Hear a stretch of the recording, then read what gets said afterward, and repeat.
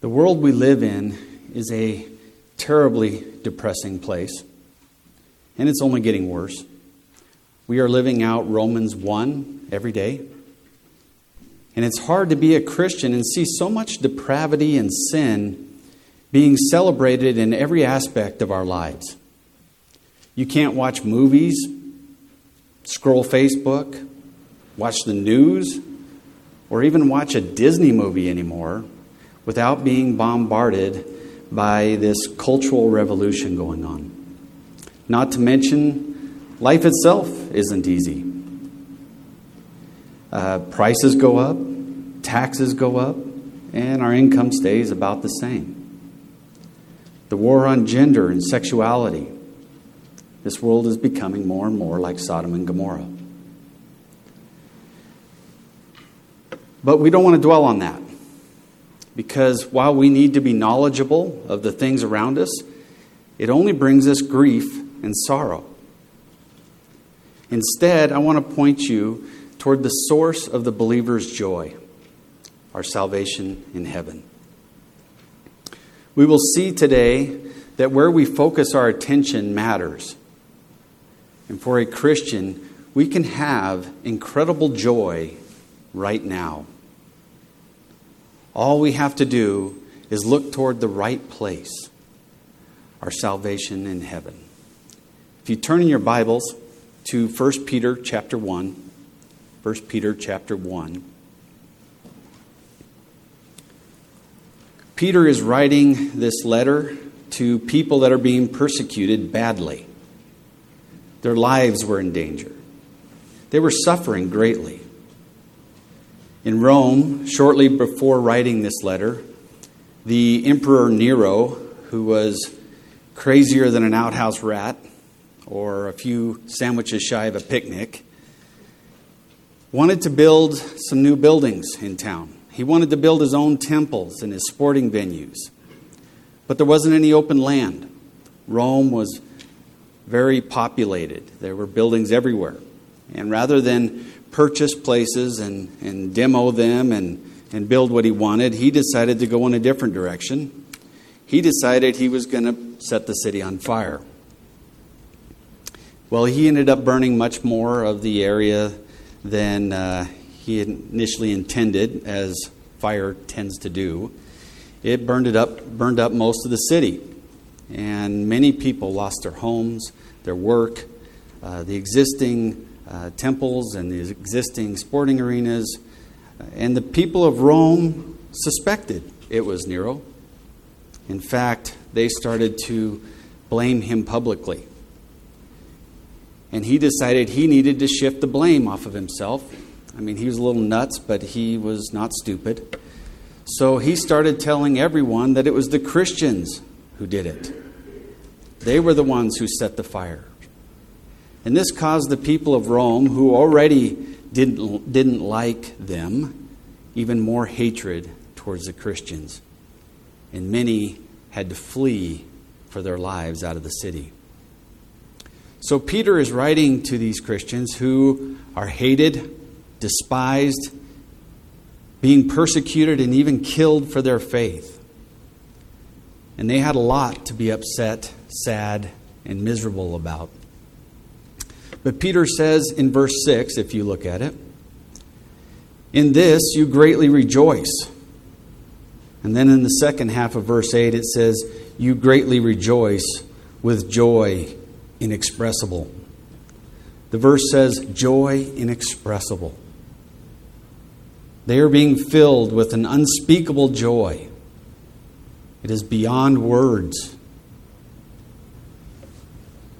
How and why are these hunted and persecuted Christians to be so joyful? That is the question we need to ask. And the answer we need to know. Because with life already hard and getting harder, with persecution of Christians already happening, and it's only going to get worse, we need to know how we can have that kind of joy. Ask yourselves, do you have inexpressible joy? Unspeakable joy? Are we so filled with joy we can't even talk about it? If we don't, then we need to learn how to seek that out. If we do, we will see the source of it today. So today we will see 4 motivations of joy for the believer. Our first motivation for joy of the believer is a protected inheritance. A protected inheritance. Chapter 1, verse 1. We're going to go through some of this very quickly. I wish we could spend more time, but we can't. Peter, an apostle of Jesus Christ, to those who reside as exiles, scattered throughout Pontus, Galatia, Cappadocia, Asia, and Bithynia, who are chosen according to the foreknowledge of God the Father, by the sanctifying work of the Spirit, to the obedience of Jesus Christ and the sprinkling of his blood. May grace and peace be multiplied to you.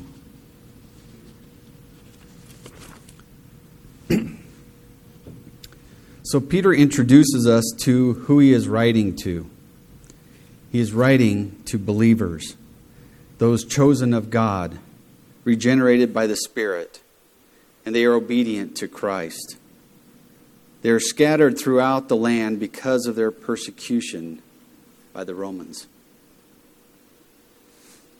And now Peter continues in verse 3 with a hymn of praise to God, what is called a doxology, which is where we will see the first point of our protected inheritance.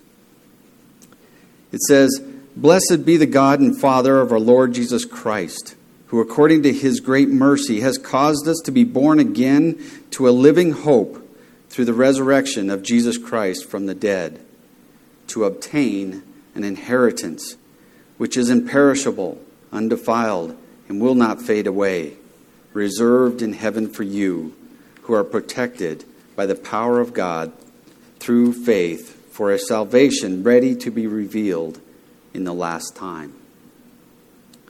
So we will be focusing our attention here on the phrase, to obtain an inheritance. But first it says, "Blessed be the God and Father of our Lord Jesus Christ." He is the source of our protected inheritance. And why does he provide it for us? Well, according to his great mercy. God genuinely cares about our situation and our needs.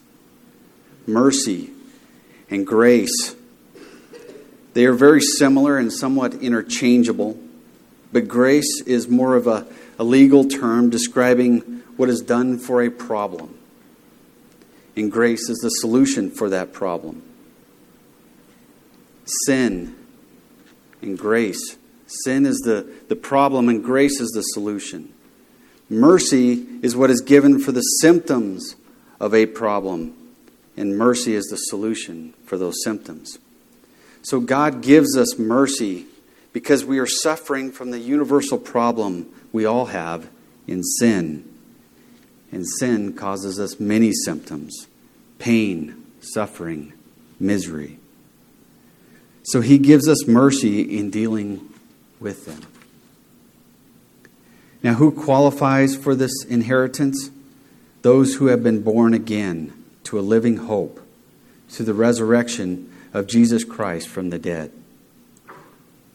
So those people who are in Christ, who have salvation in him, those whom are born again will receive this inheritance. Peter explains to his readers, you need to praise God because he has had mercy on you. And through your salvation in Christ, you will receive an inheritance someday. So Peter tells them to have exalted praise for the life yet to come. It is a call to worship the Lord God, who has promised us eternal joy and blessing in the future, in an inheritance to be revealed later. we have a guaranteed, reserved future, eternal life in heaven that God has already established and protected. It is an inheritance. Now, we understand the concept of an inheritance. We understand that an inheritance is something that will go to you in the future. And most inheritances are a joyous thing. You're receiving something. Now, if I were to tell you that I had set aside $50 million for each and every one of you upon my death, I see a lot of smiles. Just the thought of that to come later on would be a joyous thing. You would be happy even though you don't have it now. Your minds would start thinking of what you're going to do about it, what you're going to do with it. It would be an incredible thing. Just the anticipation of receiving this would bring you joy. Now, it might also tempt some of you to make me receive my eternal reward a little quicker. So let's be clear, I don't have that kind of money, and I'm not giving that to you. So don't knock me off. But in all seriousness, though, the inheritance that we have in heaven is so much greater than money or anything that we have here on this earth. The very real physical presence of God, which is what makes heaven heaven to begin with, we're going to be able to enjoy. All the physical aspects of heaven will be wonderful. The beauty of it, the splendor. Many of these things we talked about the last time. So many aspects of heaven itself are pure joy. And just the thought of being able to partake in them, even just thinking about enjoying them in the future, should bring us joy. It's something that we should think on, meditate on. But heaven is also the removal of so many things that cause us sorrow. Sin. A faithful believer is constantly dealing with sin in their life. Why do I keep doing this? Why do I keep reacting this way?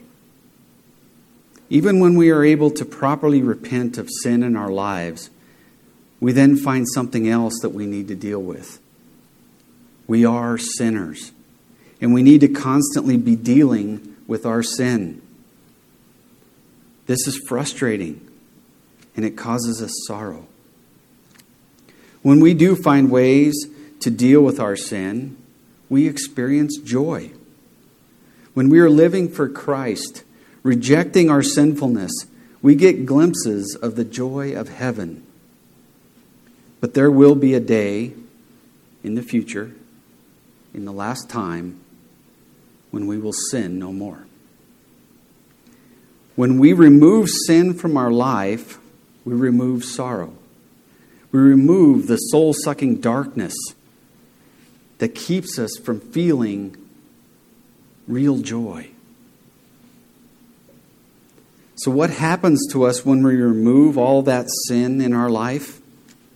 Well, we fill that void that we have in sin with joy, with righteous joy. Can you imagine a day with no sinful thoughts? With nothing but pure joy? Nothing goes wrong, no sinful thoughts, no bad news, just pure joy. That's an inheritance we can look forward to. I don't know if we can truly imagine that accurately. Complete and total joy. Even the best day that we've ever had fails in comparison. But now let's look at 4 reasons why this inheritance, though, that we have, this protected inheritance, why it is that it's protected.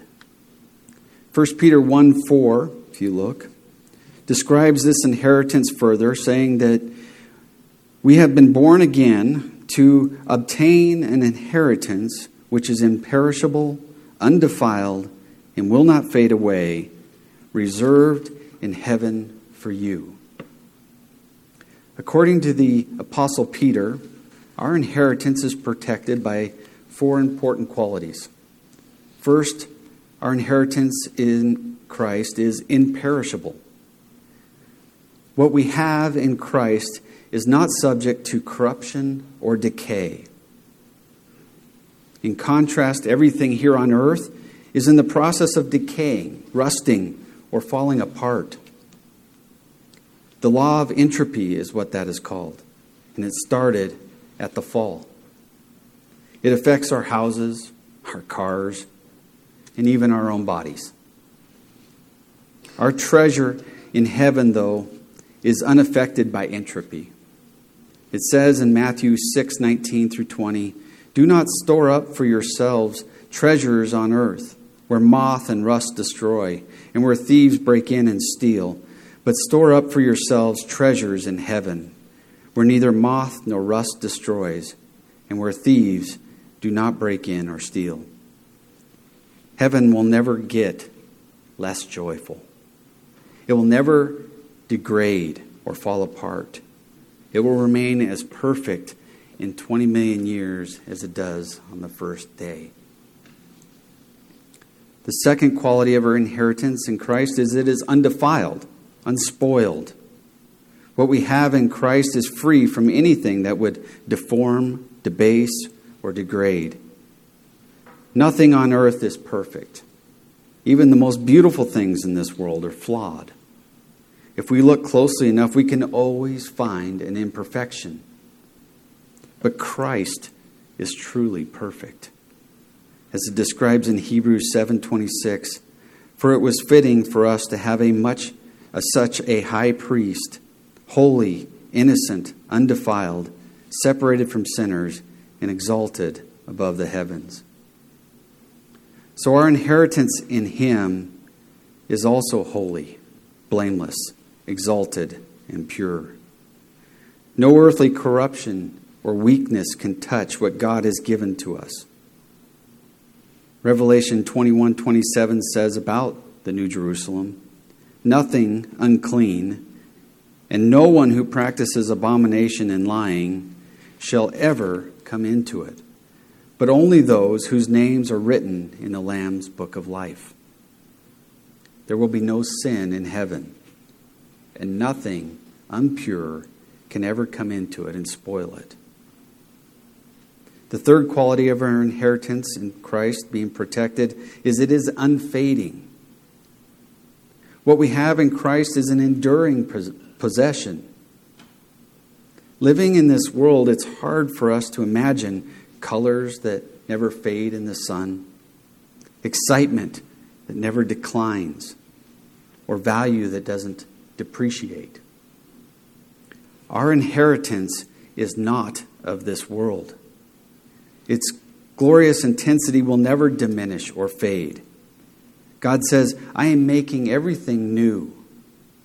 Isaiah 65:17 says, "For behold, I create new heavens and a new earth, and the former things will not be remembered or come to mind, but be glad and rejoice forever in what I create. For behold, I create Jerusalem for rejoicing and her people for gladness." God will create a new heavens and earth for rejoicing and gladness, and it will last forever. The fourth quality of our inheritance in Christ and how it is protected is it is reserved. What we have in Christ is being kept for us in heaven. Your crown of glory has your name written on it, and it will be there, reserved for you. Although we enjoy many blessings as children of God here on earth, our true inheritance, our true home, is reserved for us in heaven. Like Abraham, we are looking forward to the city with foundations whose architect and builder is God. The Holy Spirit guarantees that we will receive eternal life in the world to come. 2 Corinthians 1:22 says, "It was God who sealed us and gave us the Spirit in our hearts as a pledge of what is to come." In fact, Ephesians 1:13 through 14 really drives this home. It says, "In him you also, after listening to the message of truth, the gospel of your salvation, having also believed, you were sealed in him with the Holy Spirit of promise, who is given as a pledge of our inheritance, with a view to the redemption of God's own possession, to the praise of his glory." Our inheritance is 100% absolutely guaranteed to be there, because the Holy Spirit came and sealed us, and we are guaranteed our inheritance through that. So our protected inheritance is imperishable, undefiled, unfading, and it's reserved for us. In fact, it is yours already. You just can't have it yet. It's your inheritance. Those of Jewish descent would very much have understood this inheritance. It was a familiar word, and it was used to describe the land of Canaan, because Canaan was an inheritance that God had promised for the people of Israel. This inheritance of the earthly Israel, this land of Canaan, the promised land, had begun with Abraham, the father of the nation of Israel. But it wasn't realized for a very long time. There were hundreds of years between the promise of the inheritance and the realization of the inheritance. There were hundreds of years of bondage in Egypt.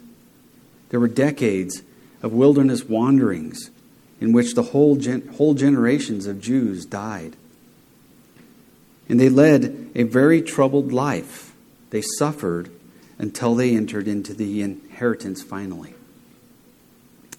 But unlike our heavenly inheritance, their earthly inheritance was not imperishable, undefiled, or unfading. Through their disobedience to God, it was taken from them repeatedly. However, it was reserved for them, and God did give it to them as he promised. And in a very similar fashion, Peter is saying to his readers here, you're like the children of Israel in bondage in Egypt. You're like the children of Israel wandering in the wilderness of the desert. You haven't received your inheritance, but it is reserved for you. And he's calling on these troubled believers who are getting hammered from every side with all of the difficulties that life can throw at them, to forget worrying about their lives right now and patiently wait with hearts full of praise for the best life which is to come in the future. In fact, he is saying that you should be so filled with joy that you should burst spontaneously into praise, that you should join me in this doxology of praise for something that you do not now possess. We are children of God, and therefore heirs of God, and joint heirs with Jesus Christ. Yes, you are waiting to possess your unimaginable eternal inheritance in the future. But we need to have a heavenly mindset and think often about what we have laid up in heaven that is waiting for us. The more we prepare our minds, the more we can focus on our salvation. The more joy that we will have in our life right now. It's like we're in school and we're learning and we're studying and we're shaping our lives into what we will be eventually. Our entire life right now is preparing ourselves for the real life to come. We have no way to fully comprehend it, but we need to get the finest, the purest, the truest, the widest, and the deepest and broadest understanding that we possibly can of it, because it produces joy in the midst of what we're having to deal with every day.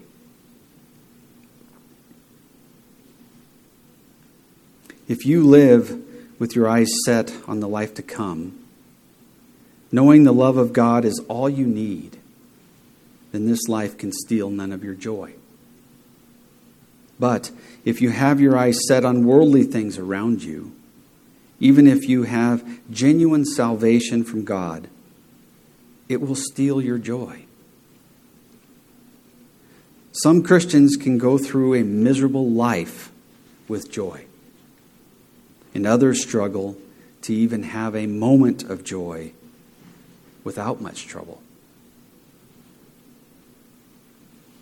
The first has an eternal perspective on life. The other is wrapped up in the world around them. And that world always disappoints. The Apostle Paul wrote in Ephesians 1:18, "I pray that the eyes of your heart may be enlightened, so that you will know what is the hope of his calling. What are the riches of his glory, of his inheritance in the saints?" Open the eyes of your heart.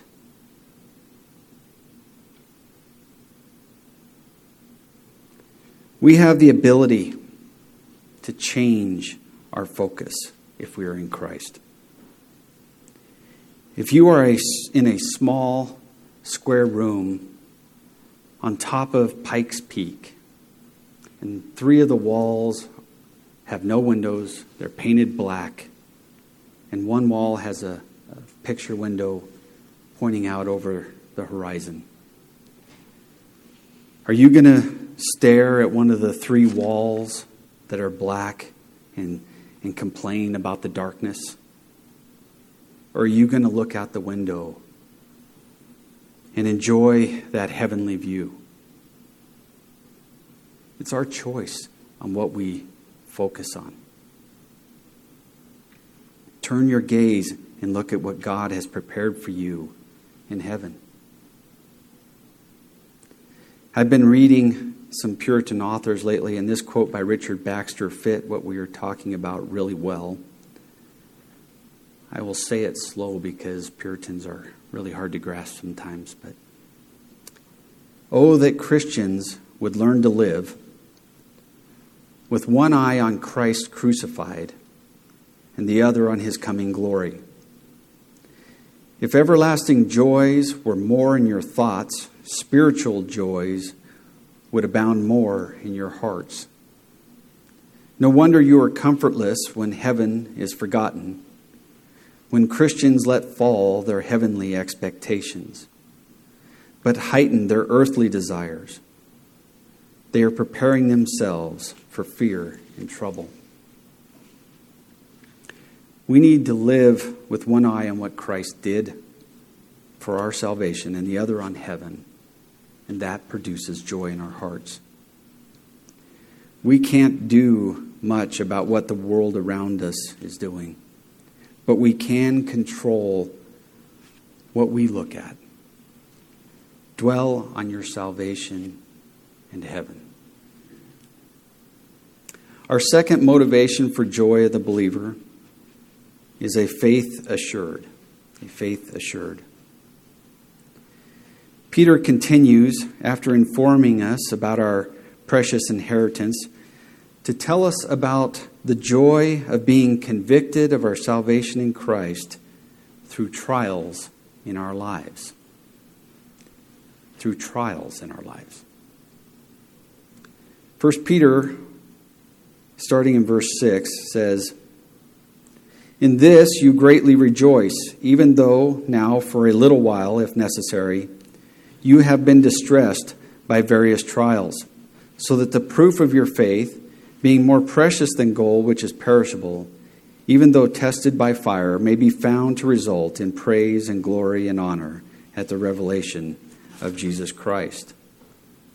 The assurance of our salvation will create joy in a believer's heart. These verses pack a lot of information into them, and we're going to go through them little by little here to see if we can draw out that understanding. But the focus of this text is around the proof of your faith. And this proof or assurance of your salvation will cause us to have great joy. I think everyone at some point in their Christian walk questions whether or not you're saved or not. Especially early on, when you're being bombarded by sin in your lives, and we repeatedly fail to change it, or we keep finding new sins that we didn't see before. And it can begin to cause you to question, are we who we claim to be? Are we really saved? So, if that is you now, take heart, because we've all been there.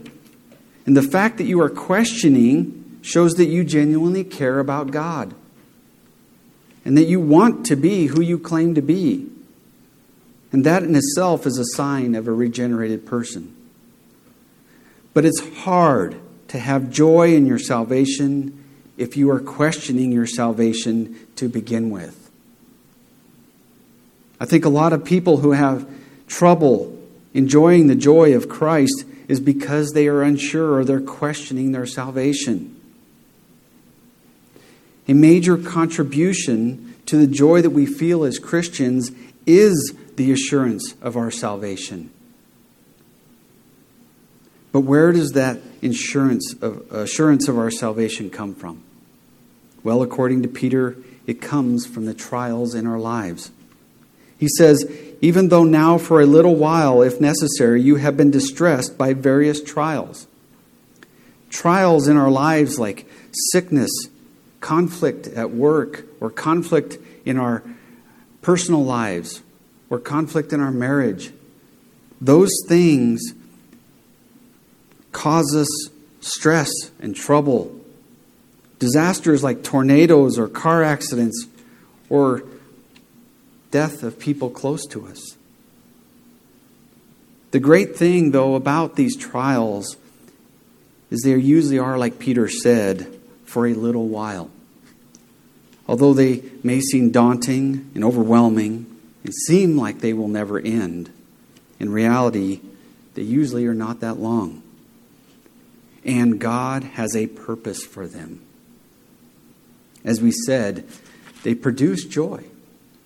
They produce joy because you come out the other side of the trial with an assurance of your faith that produces joy.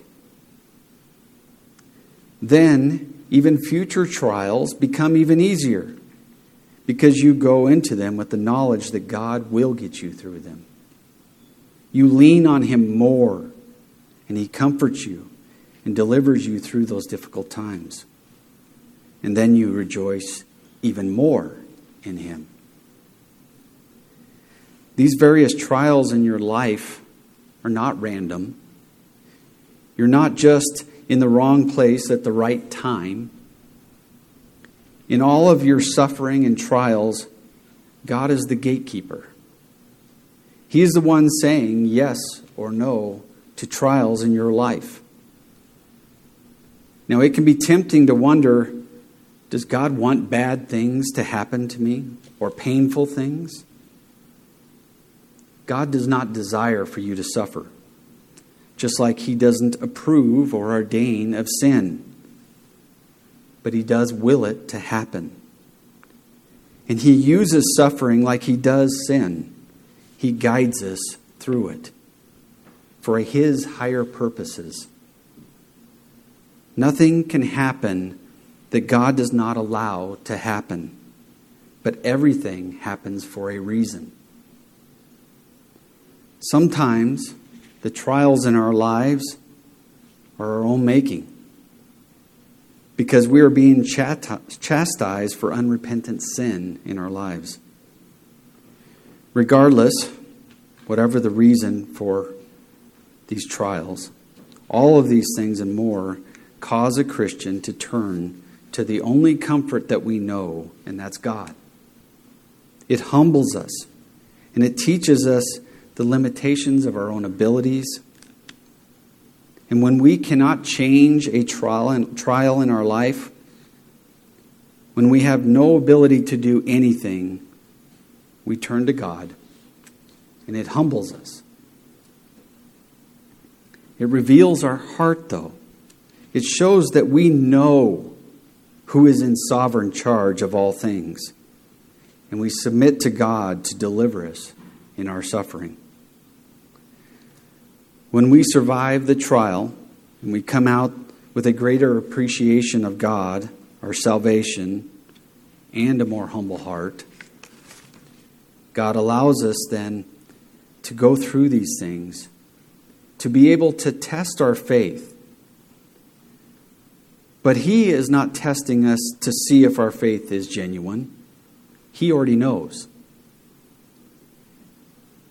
He is testing us so that we know if our faith is genuine.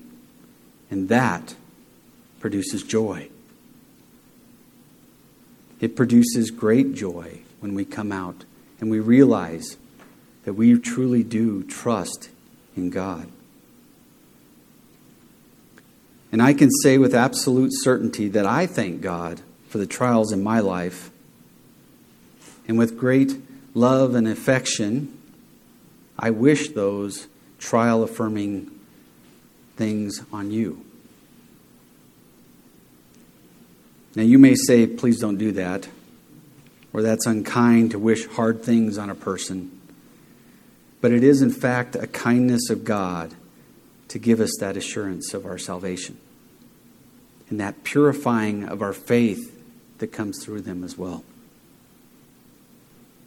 Another Puritan theologian, Joseph Carroll, wrote this, and I think it's very well written. The greatest thing that we can desire, next to the glory of God, is our own salvation. And the sweetest thing that we can desire is the assurance of our salvation. In this life, we cannot get higher than to be assured of that which in the next life is to be enjoyed. All saints shall enjoy a heaven when they leave this earth. Some saints enjoy a heaven while they are on this earth. When we are assured of our salvation, we can enjoy and look forward to heaven now. And we can do that with great anticipation because we know where we are in Christ. Trials are, in my opinion, one of the greatest gifts that God gives us. And I think it shows it well here because look at what it says in the rest of this verse. Even though now, for a little while, if necessary, you have been distressed by various trials, so that the proof of your faith, being more precious than gold. Why is the proof of your faith more precious than gold? If you never had trials in your life, if everything goes your way, and you never had to be tested in the fire, how do you know your faith is real? It'd be hard to. Because when you go through these trials and you stay on that righteous path, when you turn to God for help and grow closer to Him, you know you are His. You know who you love and who your Savior is. To have these trials is a gift, more precious than gold, so that you know where you stand and who you stand with. It will either confirm your salvation, or, if your faith is not real, you will run away from God in the trial. Some people believe that severe trials and persecution steals the joy of a believer. It drags them down to their lowest place. But that wasn't the case for Paul. He wrote many uplifting letters to churches from prison. The greatest revivals of history happened during the greatest trials in history. Not a lot of good things come from good times. The bad times, the trials in life, allow people to see the good news. There is more to look at here in this verse. So the proof of your faith, being more precious than gold, which is perishable, even though tested by fire, may be found to result in praise and glory and honor at the revelation of Jesus Christ. More precious than gold, which is perishable. So we see here that our faith is more permanent and unfading than gold. When they are trying to get the impurities out of gold, they heat it up. And they burn out all the other things that were left in the gold. And our faith is more pure and more permanent than gold. Even gold is perishable and will not last into eternity, but our faith will. Next to God Himself, faith is more permanent and lasting than anything on this earth. It will last for all eternity. That's something to be excited about. The third motivation for joy of the believer is a professed honor. A professed honor. The trials that we go through test us by fire. We are being purified and refined to an outcome. An outcome. The Word of God equips us to deal with trials, and it shapes our thinking and grows our faith. This faith that is tested by fire is being cleaned, purified, and growing throughout our lives. Again, we are, in a sense, in school, being prepared for our real lives to come, being sanctified, being purified, being redeemed, being readied for a specific purpose. God is refining our faith for a reason. And this reason, Peter says in verse 7, is so that we may be found to result in praise and glory and honor at the revelation of Jesus Christ. We are being perfected for a purpose. And in the end, at the revelation, we will stand before Christ perfected. And we will receive praise, glory, and honor from Christ. To receive a well done, good and faithful slave. It somehow doesn't seem right. You want to say, Lord, please, let me give you glory and honor. But that is what Peter is saying. That he will profess honor to us. This really makes you think, how can that even happen? Well, it will happen because we will be at that moment in time made in the exact image of Christ. We will be full possessors of the righteousness of Christ, fully endowed with that perfection of body and soul. We will then be worthy of praise and worthy of glory and worthy of honor. This is most likely going to happen at the Bema seat judgment, when our works will be judged, the good and the bad.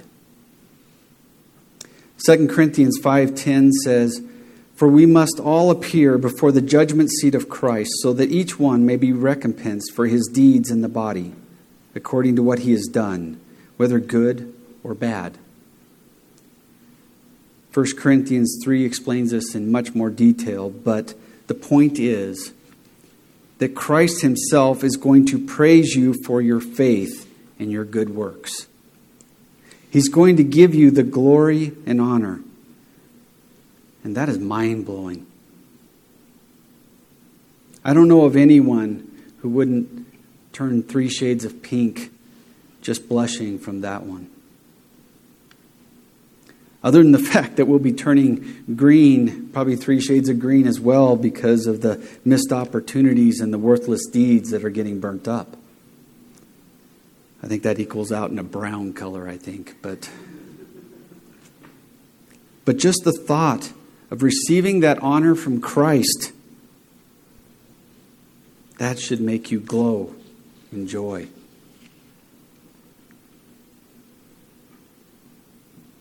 Our fourth motivation for joy of the believer is an intimate fellowship. An intimate fellowship.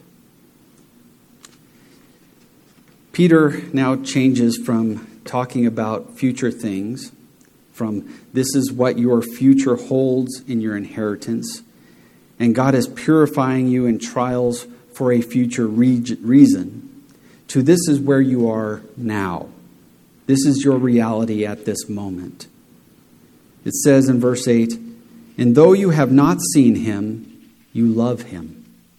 And though you have not seen him now, but believe in him, you greatly rejoice with joy inexpressible and full of glory, obtaining as the outcome of your faith the salvation of your souls. The appreciation of our own salvation and the promise of our inheritance in heaven, along with the purifying of our faith through trials, allows us to do 2 things. 2 things, even though we cannot see Christ. Love him and believe in him.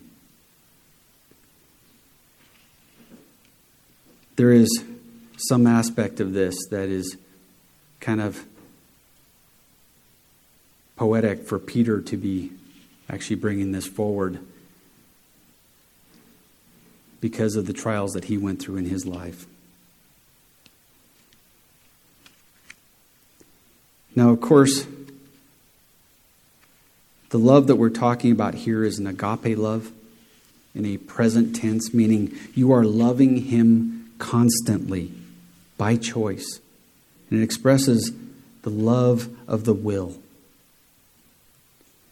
And you've chosen to be faithful in loving him. And believing in him or trusting in him. It is more than just belief when it says that here. It's believing in Christ for who he is. To love and trust or believe in someone is the core of any relationship. It's that solid foundation of marriage, of any friendship, in any relationship. And it is the core of your relationship in Christ. These believers, they loved and believed in Christ. And they had a relationship with him. And we need to have a relationship with him. You cannot have a relationship with anyone greater. He has known you since before the foundations of the world. He died on a cross for your sins. He gave you life, protected you, provided for your every need. He gave you faith to believe. He regenerated you. He shepherded you and sanctified you. And eventually, he will glorify you. All of this and much more is why we greatly rejoice with joy inexpressible and full of glory.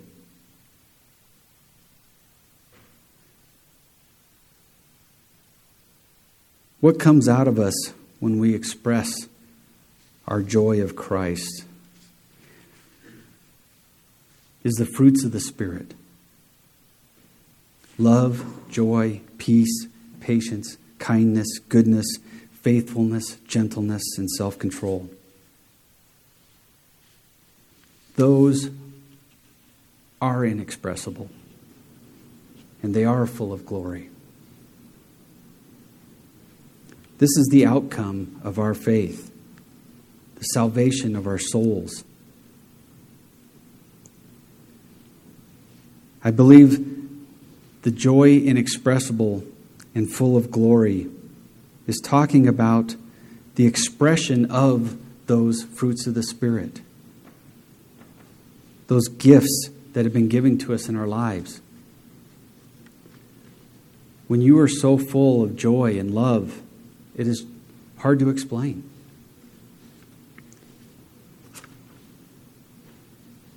And we have seen that through our salvation, we have so many reasons to have joy in our life right now.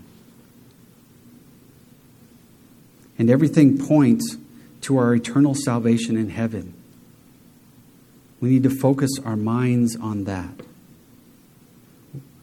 We are only aliens scattered throughout this land, just like who Peter is writing to. Our real home, our real residence is yet to come, but we can enjoy it now. And we can reflect on our protected inheritance and all of the glorious things to come, and we can have joy in trials and the perfecting and the growing of our faith, and knowing that we are secure in Christ. And through our faith and the works that it produces, we will be preparing for Christ to profess His stamp of approval on all of us. And right now, we can share in our intimate fellowship with Christ, growing in our joy every day and looking forward to the revelation of Christ. If you struggle to find joy in Christ or struggle with the assurance of your salvation, come and talk to one of the elders. We'd love to help you through that. Let's pray.